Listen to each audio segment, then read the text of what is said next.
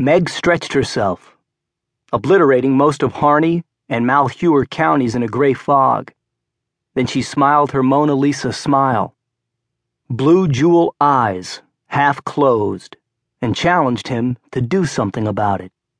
He did, with a resigned sigh, closing his calculations of days' marches and encampments inside the leather-bound tome, then devoting his attention to a gentle, systematic rubbing, working down from her ears to her tail.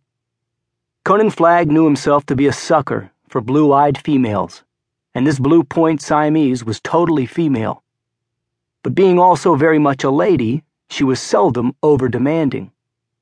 She indicated her satisfaction with a thrumming purr, and after a few minutes lapsed into a catnap.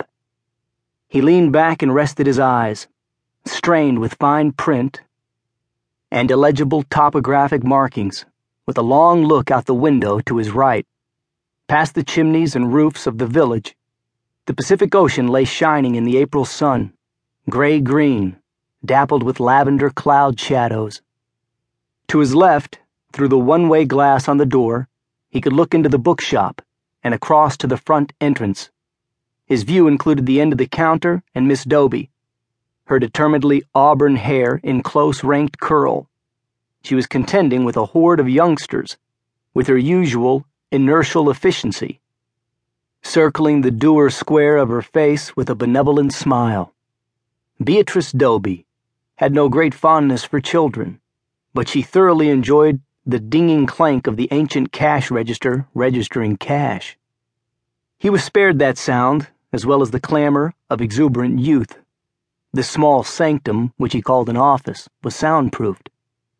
Satisfied that Miss Doby needed no assistance, he lit a cigarette and took a moment to savor the Ravel Quartet in F playing on the tape deck, his dark eyes focused on the opposite wall.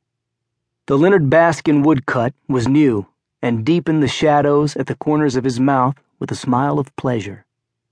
But a few seconds later, the smile vanished when Miss Doby knocked and hastily opened the door. "Sorry, Mr. Flagg, but I just found this on the counter." She handed him a long white envelope. "Looks like somebody's trying to save money on postage." He frowned at the address.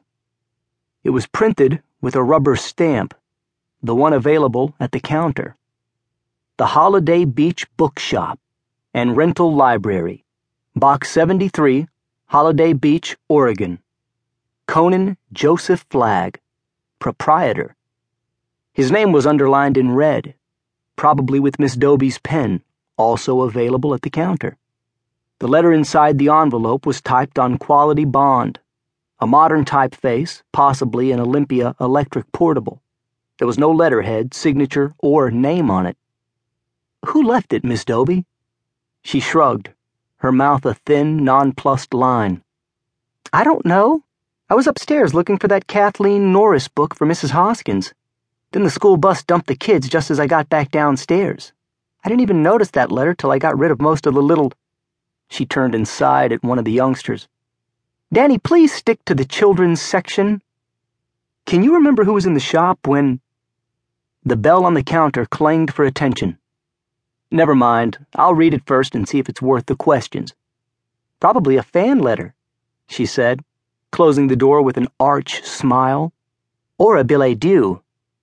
"Typewritten?" But she was gone.